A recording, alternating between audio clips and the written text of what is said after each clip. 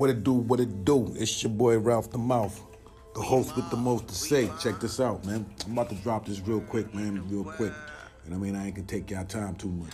But I was just with somebody and I was talking to them and I was explaining to them about OGs that I don't like.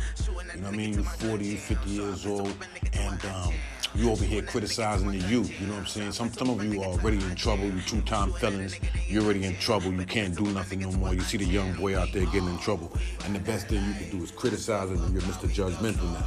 You know what I'm saying? I think that's trash. You know what I'm saying? Y'all need to get, that's not what the wisdom is supposed to be made for. You know what I'm saying? I didn't think you learned what's right and wrong to sit back and criticize a 16, 17, 18-year-old child who doesn't know any better.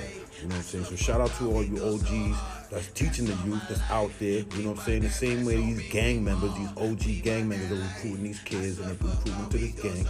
You OGs need to step up and teach them the right way and the wrong way. You know what I'm saying? The communities back them up, man. OGs that want to do that, you know what I'm saying, that want to help out these youth and so on.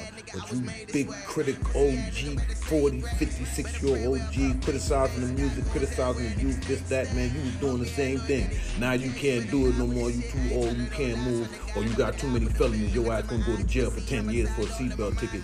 You criticizing the youth. Man, that's it, man. I'm Ralph the Mouth and I'm done talking. We in the well. I'm out of here. Deuces.